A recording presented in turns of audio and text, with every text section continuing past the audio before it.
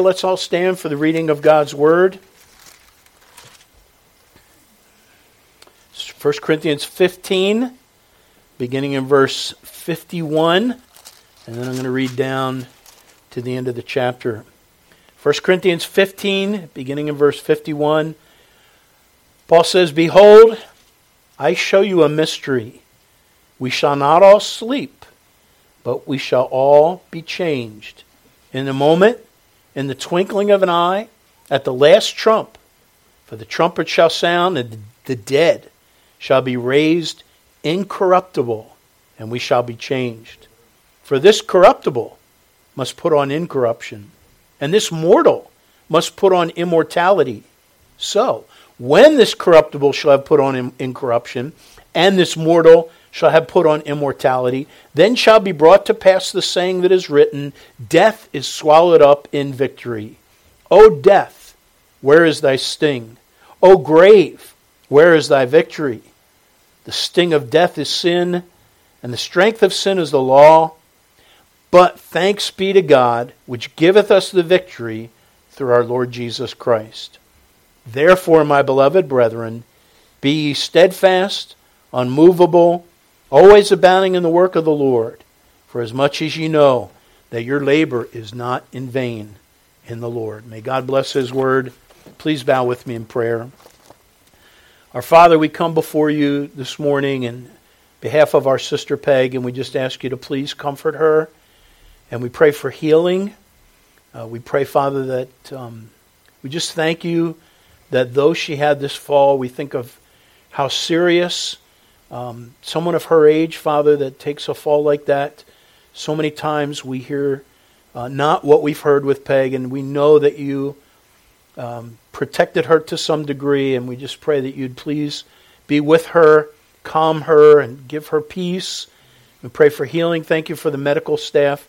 Just pray you'd help them as they tend to her needs. Thank you for those that have risen up and been a blessing and ministered to her. And we just pray that she would sense your presence and know your love, and the love of the saints is with her. And we commit her to you. Pray for Joanne that she would experience the same thing, though she's not been with us for a long time because of her health. She's been with us in spirit. And my father-in-law, I just pray, Father, you'd please bless both of them, and that Joanne would just sense your peace. We do pray for some more good days. We pray that you'd please extend her life enough to see her grandkids again and all her children. And we just commit her to you, and for Dad that you'd give him extra strength as he attempts to be the rock that he has been for so many others, that he would be the rock for his beloved. Help him to be strong. And Father, we ask your blessing now. Thank you for all that have prayed for my folks. I just lift them up to you. Thank you for my cousins and my siblings and just the folks that have rallied around us. What a blessing. And now I pray for your word, that you would use your word. Help me to preach what your word says. Help me to preach truth. And the people that are listening or that will listen down the road, that they will grapple with the truths that are being communicated, and that they would not just give mental assent and then later on abandon them, but that they would take these things so seriously that it would transform their life. And we ask your blessing in Jesus' precious name. Amen. And you may be seated. Good morning. Thank you for being here today. So glad that you're here. We are going to take our Bibles and we're going to turn to 1 Corinthians chapter 15. 1 Corinthians 15. And we're going to do something a little different today in that tonight I am not going to continue the Jeremiah series. I'm going to put that on pause till next Sunday, Lord willing. And then tonight I'm going to finish what I start this morning. And our family, even our church, but our family has really been faced the last month or two with death, with our own mortality. I've mentioned, and those of you that join us on prayer meeting, we have a beloved neighbor that also got a brain tumor like my dad, was diagnosed in September of just this last year, and passed away 2 Sundays ago. And this was a precious guy. He's been our neighbor since we moved in 1994. And he even wrote a song for our family, about our family. I may play it tonight. I might not. But this guy is so precious to us. And some things I'm going to share tonight have come forefront in my mind because of Tony's passing. And then with my dad having a brain tumor, an aggressive brain tumor, given a year at most, and my mother-in-law taking a turn. We've just been smack dab face to face with mortality, and so that's what I want to talk about. I remember when I was 17 years old, it was the first time I was given what we call tracts. I was given 2 Bible tracts, and I was 17 years old. First time I remember ever getting Bible tracts. The first one was called "Why the Golden Rule is Not Enough," and that was good for me, religious kid. But the other one was this. It said, the title of the tract was, "Where Will You Be 5 minutes after you die?" I got that when I was 17 years old. Where will I be 5 minutes after I die? Death is a horrible topic. And for a 17-year-old, I remember when my friends, they got the same track and we were, at the same Bible study. That is a negative subject, especially when you're only 17 years old. Who wants to think about death at the age of 17? And so many of my friends bid the guy that gave them the track and was doing the Bible study, they said, "Adieu." What's goodbye? I bid you. Is that right, Spanish? Adieu? Okay, all right. I want to check with my Spanish folks here. What's that? It's French. They were so kind. They're like, "Yeah, sure, it can be whatever you want it to be." Anyway, so my friends are like, I've had it. They said goodbye to make it, they didn't want anything to do with it. That's not, that's a topic. And I remember their thinking, and even mine initially, it's like, death, that's a topic you think about when you're old. And you're in a rocking chair. We used to say that. I'll think about that when I'm old and in a rocking chair. But I want to ask you something. Does death need to be a topic that is avoided? Or is it something we should give attention to? Of course, that's where I believe clearly the Bible speaks about death. In fact, the word death is found about 346 times in the Bible. That's just our English translation that we use. There's actually some other words that are also translated from that same root words. And then the word die or died. So there's death, found 346 times. And then the word die or died is found 640 times at least. More than that probably, but 640 times. So the Bible has a lot to say about death. And there's a term the Bible uses, not as often, probably a dozen times, in one phrase or another, that speaks of death, and it's something that you and I are called.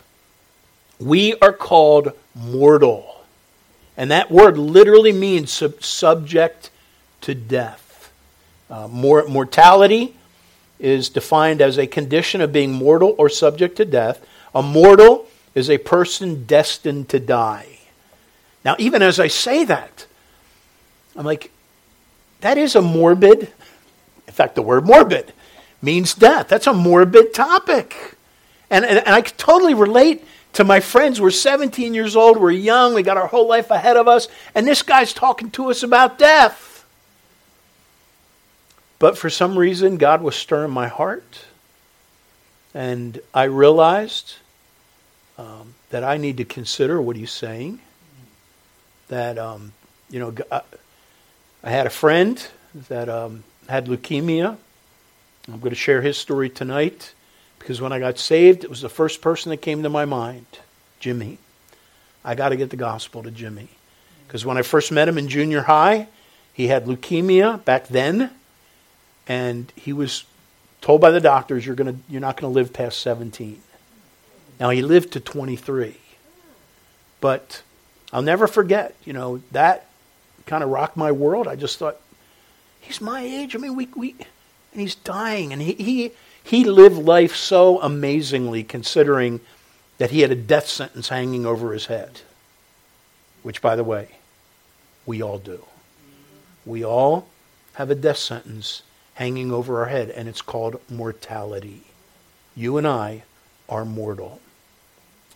So, this whole idea of being, we are subjected to death. One of the best, clearest scriptures, and I want you to stay here in 1 Corinthians 15. I'm going to quote 2 Corinthians chapter 5, beginning in verse 1, really describes our condition of being mortal. And it gives some meat to it. Here's what Paul says. 2 Corinthians chapter 5 and verse 1. He says, "For we know that if our earthly house of this tabernacle were dissolved." That's an interesting phrase. We know that if our earthly house of this tabernacle. So what's he talking about? Church? Tabernacle? Talking about our homes? Our apartments? Our living places? No. He's talking about our bodies. We know that if our earthly house of this tabernacle, that's our body, we know that if this is dissolved, we have a building of God. And then he goes on and says some things that gives us hope in these mortal bodies. And then he said this in verse 2. He said, "For in this we groan." And then in verse 4 he says it again. We that are in this tabernacle do groan. Sin came upon the world. Death passed upon all men, for that all have sinned. So being mortal, folks, doesn't just mean we have an expiration date. It means that there's also a lot of suffering and pain that goes with it. And he says, "For we that are in this tabernacle do groan, being burdened, not for that we would be unclothed, but clothed upon," this is deep words we'll explain later, "that mortality might be swallowed up of life." So he's talking about mortality. He's saying we are all subject to death. And we are burdened, we groan. And that describes this, a lot of groaning going on.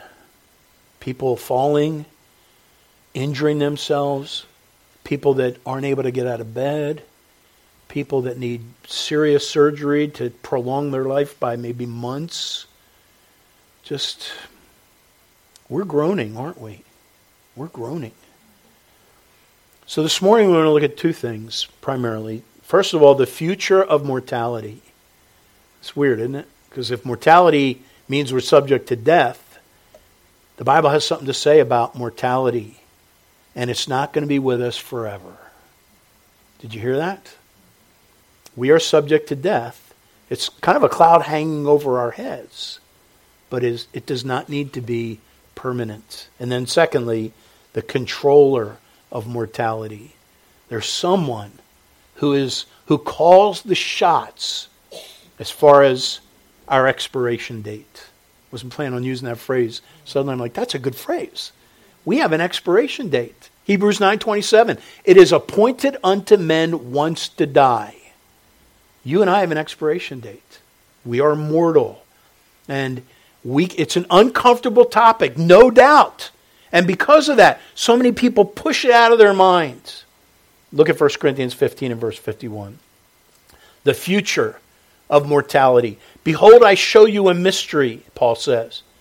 "We shall not all," what's the next word? Sleep. You say, that's bad news. I like sleeping. I want to sleep. I like sleeping every day. He's not talking about that. He says, "We shall not all sleep, but we shall all be changed. In a moment, in the twinkling of an eye, at the last trump, the trumpet shall sound." And notice this now, because he's picking up on a phrase that would become a colloquial phrase, a phrase that would be used by the church, that began from the mouth of Jesus Christ. We believe, I think the first time was with his dear friend Lazarus, who died. And Jesus presented a concept at the time that was laughable, because he said Lazarus is asleep. but he had really died. And Jairus' daughter is another example. This gal had died, and Jesus said, she's asleep. In fact, the Bible tells us in 3 of the Gospels in that scenario, when he said about Jairus' daughter, she's asleep, they knew she died, and it says they laughed him to scorn. It was laughable. But that would become very important to the church and to Christians who face death. So much so that Paul embraced it. And in Thessalonians he said, now concerning them which are asleep, he was talking about those who died. So he picked up with it. And I submit to you, if you're a born-again believer, when it comes to other born-again believers, you and I who have hope in the resurrection, we can have a different vocabulary. We don't need to talk about death. We don't need to sorrow as others who have no hope. And so we can talk about death and use the word sleep. Who's afraid of sleep? I'm not. I like sleeping. I wish I'd slept better. I'm not getting good sleep lately, but sleep's good. I know you're saying, some of you are real spiritual, and you're like, the Bible says, love not sleep. Right? So, how many of you were thinking of that? You're rebuking me. You're like, Pastor, we're not supposed to love sleep. Okay, the Bible does say that. In other words, that's addressing laziness. But the Bible does say the rest of a laboring man is sweet. So, people who work hard sleep good. And that's not condemned. Sleep's a good thing. Sleep's nothing you and I need to fear. It's a rest. In fact, the very phrase, rest in peace, speaks of sleeping in Jesus Christ. So he says, behold, we shall not all sleep, i.e. die, in a moment, in the twinkling of an eye, at the last trump, for the trumpet shall sound, and the dead, that's what he's talking about, shall be raised. Okay, now what are we before we die? Mortal. But after we die, for the Christian, we will be raised incorruptible. And we shall be changed. There's a saying I heard many years ago that's not a quote, direct quote from Scripture, but it is a truth that is conveyed in oodles and oodles of way in the Scriptures, and that is this: everyone will live somewhere forever. You ever think of that? Every human being is going to live somewhere forever. You say, I don't believe that. Doesn't matter.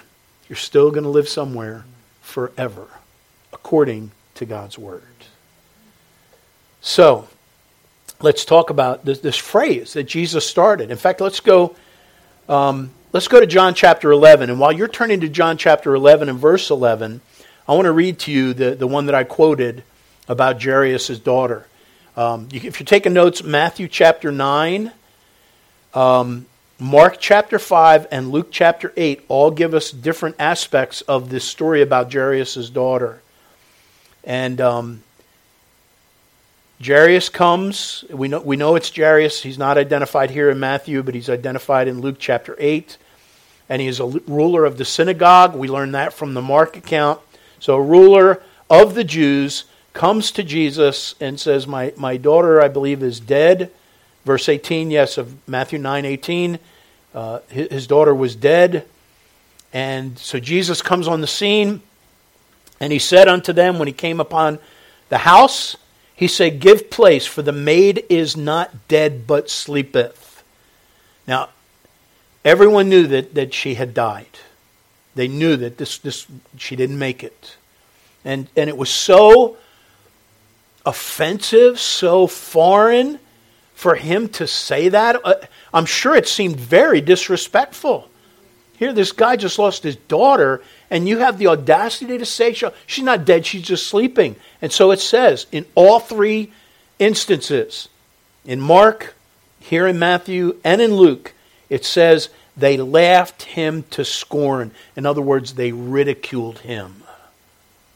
This was, you could just imagine. How inappropriate is that? How can you talk about someone who just died and you're saying she's asleep? That offends me. They laughed him to scorn. They ridiculed him. They didn't know who he was, did they? They didn't realize that he had the power to raise the dead. Another example, John chapter 11, if you're there. John chapter 11, we learn, in fact, let me get there so we can read the beginning of John chapter 11 and verse 1. It sets the scenario. John chapter 11 and verse 1. Now a certain man was sick, named Lazarus, of Bethany, the town of Mary and her sister Martha. It was that Mary which anointed the Lord with ointment and wiped his feet with her hair, whose brother Lazarus was sick. Therefore his sister sent to him, saying, Lord, behold, he whom thou lovest is sick. Now you got these two sisters, and Lazarus, he loves Lazarus. It's a very close family friend. And they tell Jesus, my brother is sick. Now without going in, I love to use this text when I preach at funerals. There's so much to it. Because the sisters, knowing who Jesus is, are certain that Lazarus' only hope, now he has not died, unlike Jairus' daughter, he's not died yet, but he is sick unto death. And both Mary and Martha are thinking in their mind, we got to get word to Jesus. He is Lazarus' only hope. But Lazarus was mortal. And so it's appointed unto men once to die. If all things go until the Lord calls us, until the rapture, until the resurrection, we're all going to go the way of death, the way of all the earth. And so they knew there's an urgency there. Lazarus is sick. You love him. You are his only hope. Get here. Now in their mind, true love is he's going to drop what he's doing and get there ASAP, right? And guess what he does? He stays right where he is. And his disciples are like, hey, shouldn't we? This is my paraphrase, okay? So it will not be perfect. But they're like, hey, Jesus, we need to get there. We need to get there. This guy's on death's door. And Jesus says to them, and this is where he says, Lazarus sleeps. And like, well, if he sleeps, is that it? He's only sleeping. And Jesus says at the end of verse, this is John 11:11, but I go that I may wake him out of sleep. So all of a sudden, like, okay, this is no rush. Then said his disciples, Lord, if he sleep, he shall do well. Hey, he probably needs his rest. If he's sick and he's just sleeping, maybe we don't need to get there quickly. And then Jesus said, verse 13, howbeit Jesus spake of his death, but they thought that he had spoken of taking a rest in sleep. And so, verse 14, then Jesus said unto them plainly, Lazarus is dead. So do you see the scandal? Do you see the misinterpretation of his motives, like from the sisters maybe? They sent word, and if Jesus had dropped what he was doing, he would have been there before Lazarus died. But he didn't get there. In fact, when he finally arrived on the scene, Lazarus had been dead a couple days. Both sisters, twice at different times, both sisters said to him, Lord, if you had been here, he wouldn't have died. They were very disappointed. In fact, Jesus said, your brother will live again. One of the sisters said, I know, in the resurrection. And Jesus said, I am the resurrection and the life. He that believeth on me shall not die. Let me get that. John chapter 11.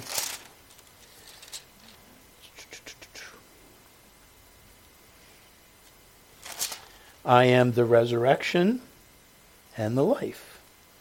I had this memorized. What's going on with me? 11:25. What is it? 11:25. God bless you, Mike. Thank you. That's it, Mike. You're right. Jesus said, I am the resurrection and the life.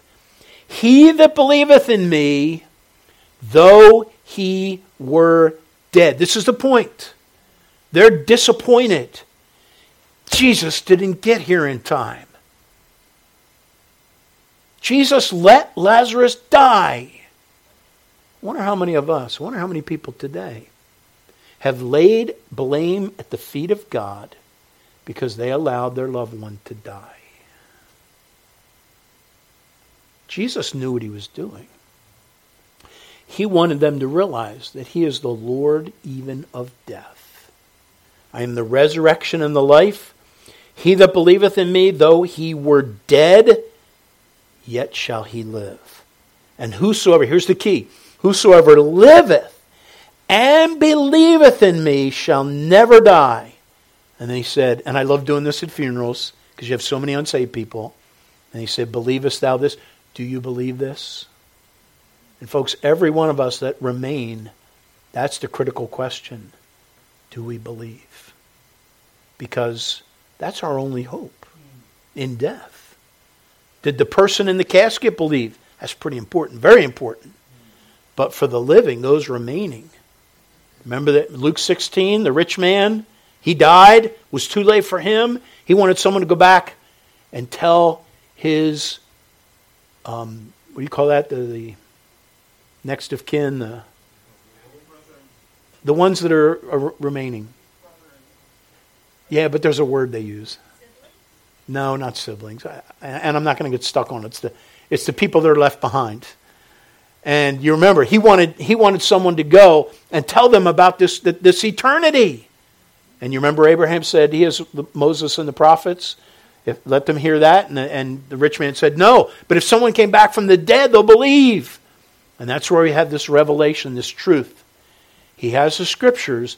If they don't believe the scriptures, they wouldn't be persuaded though someone came from the dead. See, that's the living's last hope, is the scriptures. Do you believe that Jesus is who he said he was? Because your eternity will be determined by that while you're alive.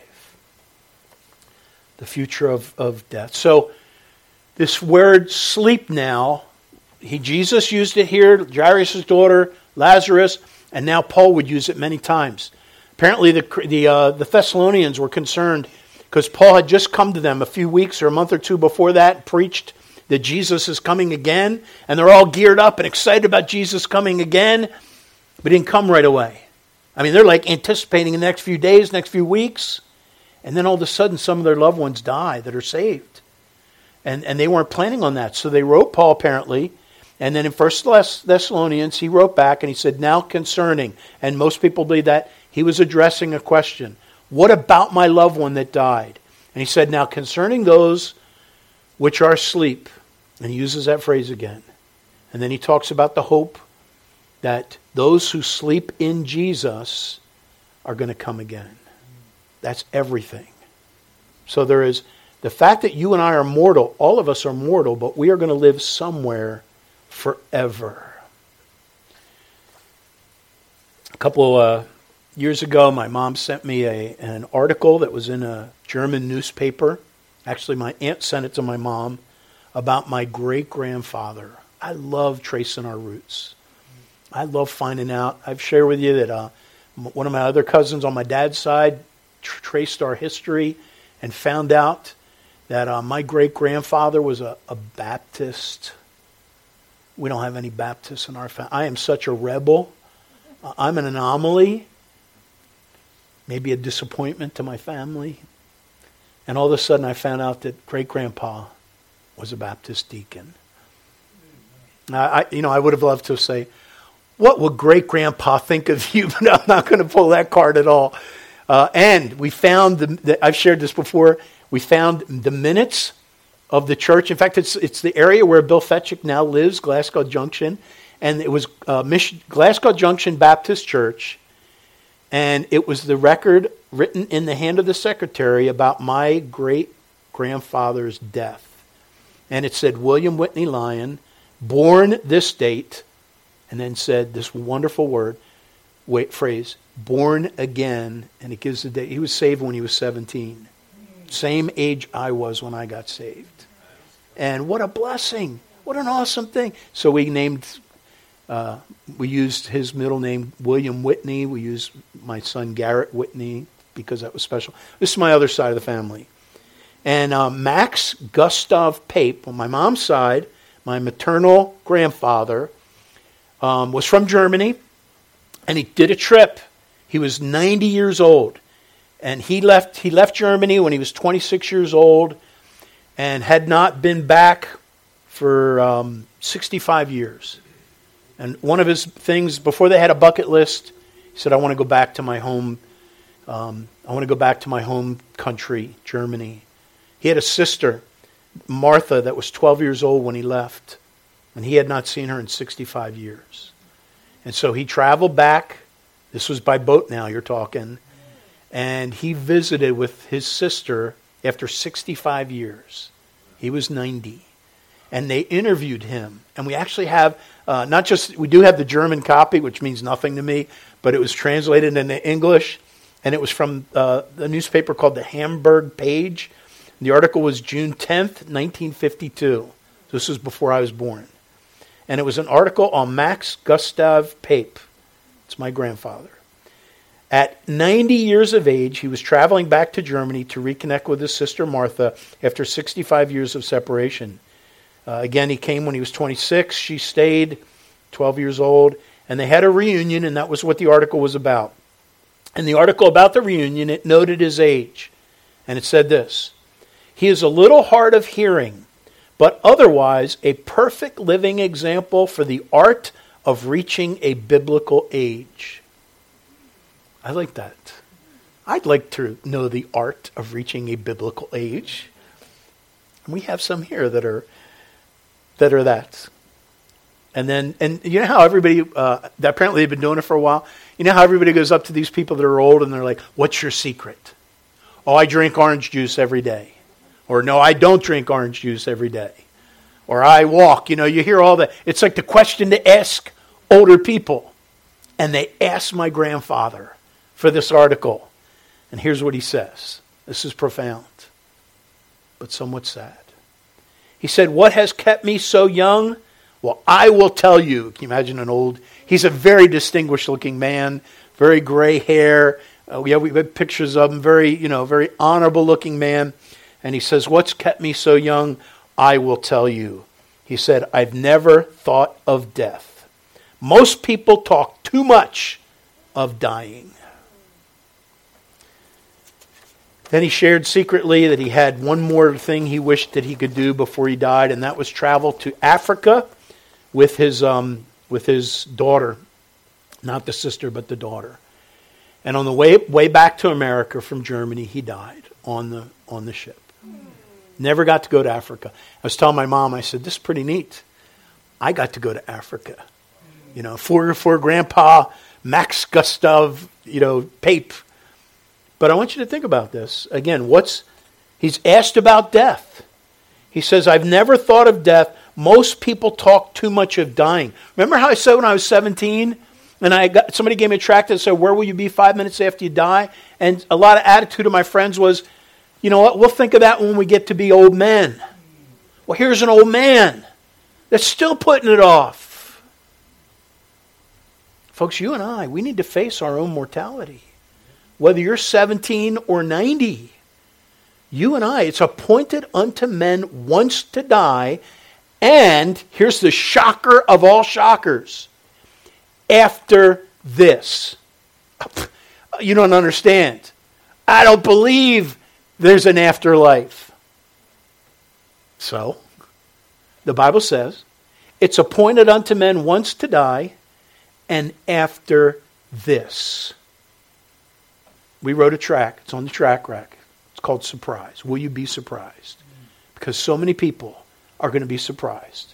Because they think there's nothing beyond that. This is all there is. You die, you go into the ground. And folks, so many people, they're going to close their eyes in death. When death's dew is upon their brow, as the hymn goes, they're going to open their eyes to the biggest shock of ever. Because it's appointed unto men once to die. After this, the judgment.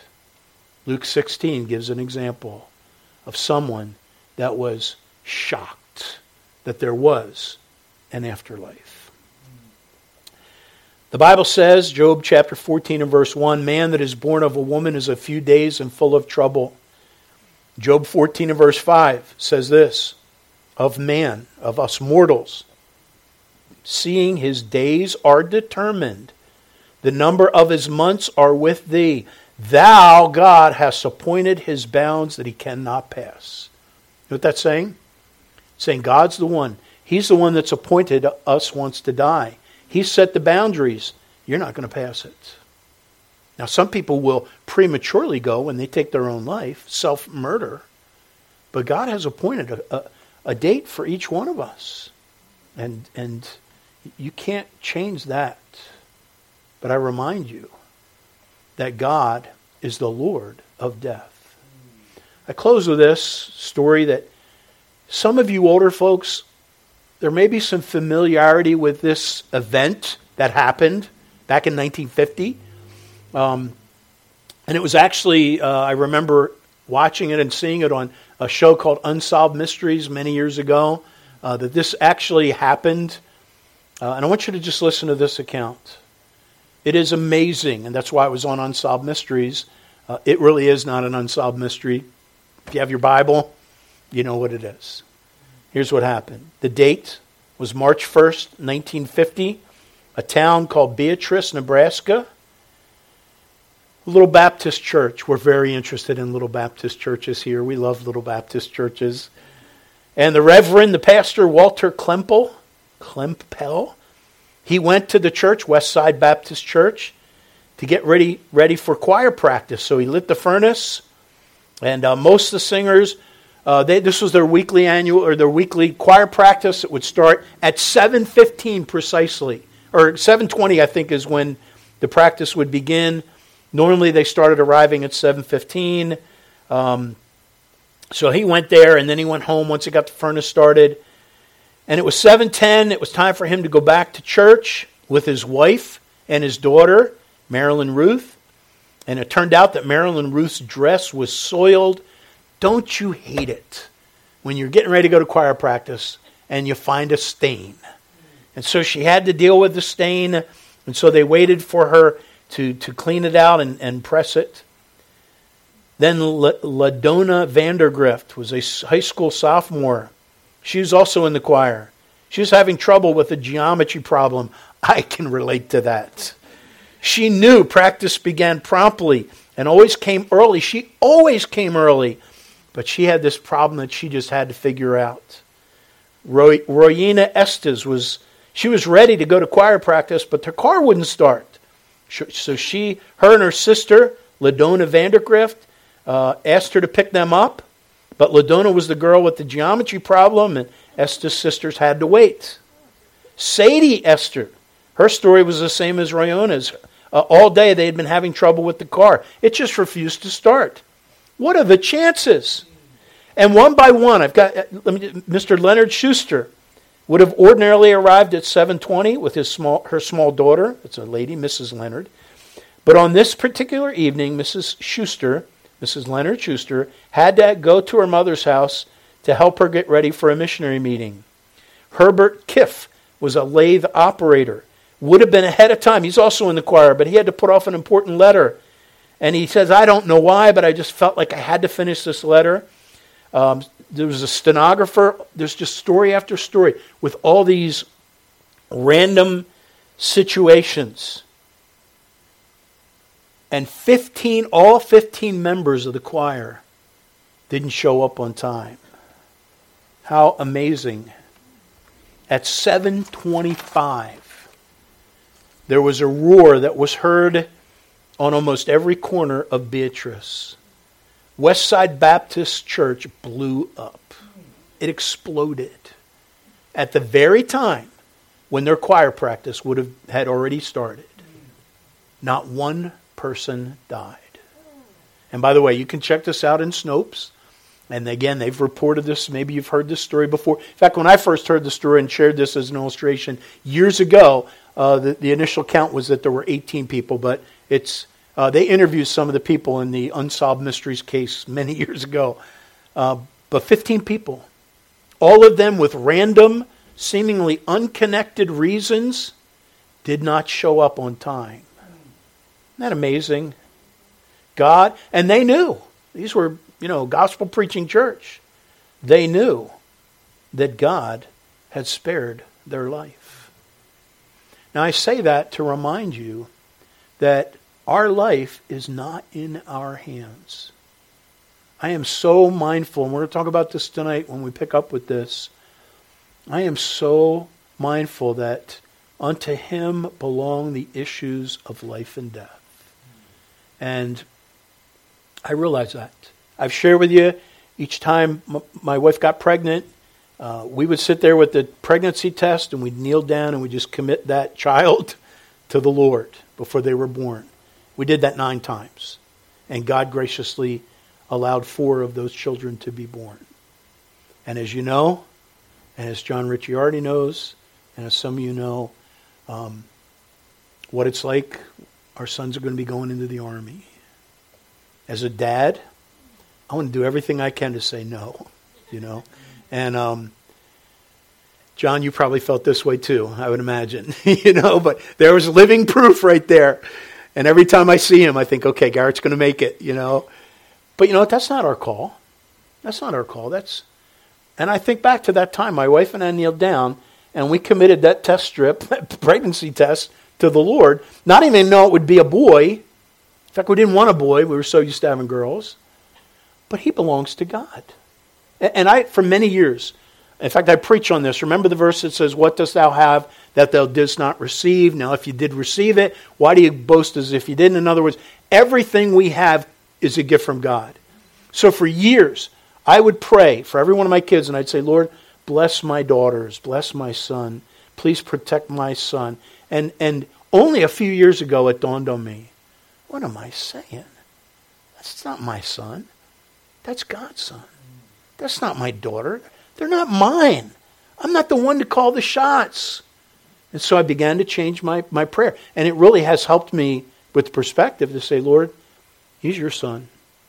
He's your daughter. And there's such a freedom to be able to give your children over to the Lord, knowing that, hey, he can protect a whole choir, small church choir. He can protect all of them with totally random things, allowing them into his life, because he's in charge. By the way, we're going to make, when we start off tonight in this message, we're going to make some correlation, because he did do that with some of the people on September 11th, but not all of them. In fact, not a lot of them. But God knows what he's doing. And I want to invite you back tonight, because you and I are mortal.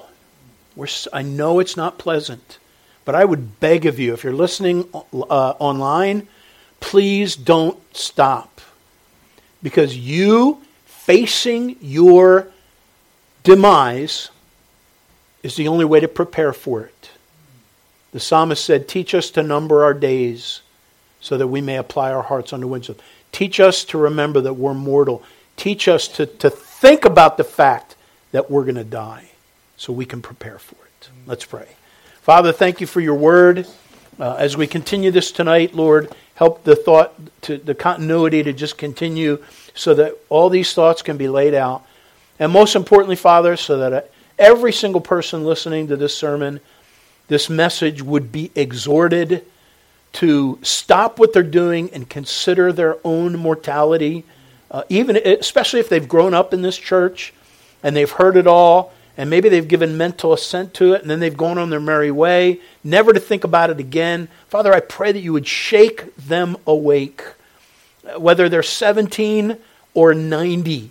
Lord, that you would remind us that we are mortal, and that we need to think how we would answer that question, where will I be 5 minutes after I die? Help us to think through these things. Help us to face these things. We pray in Jesus' precious name. Amen. All right, let's take our hymn books out. Let's stand.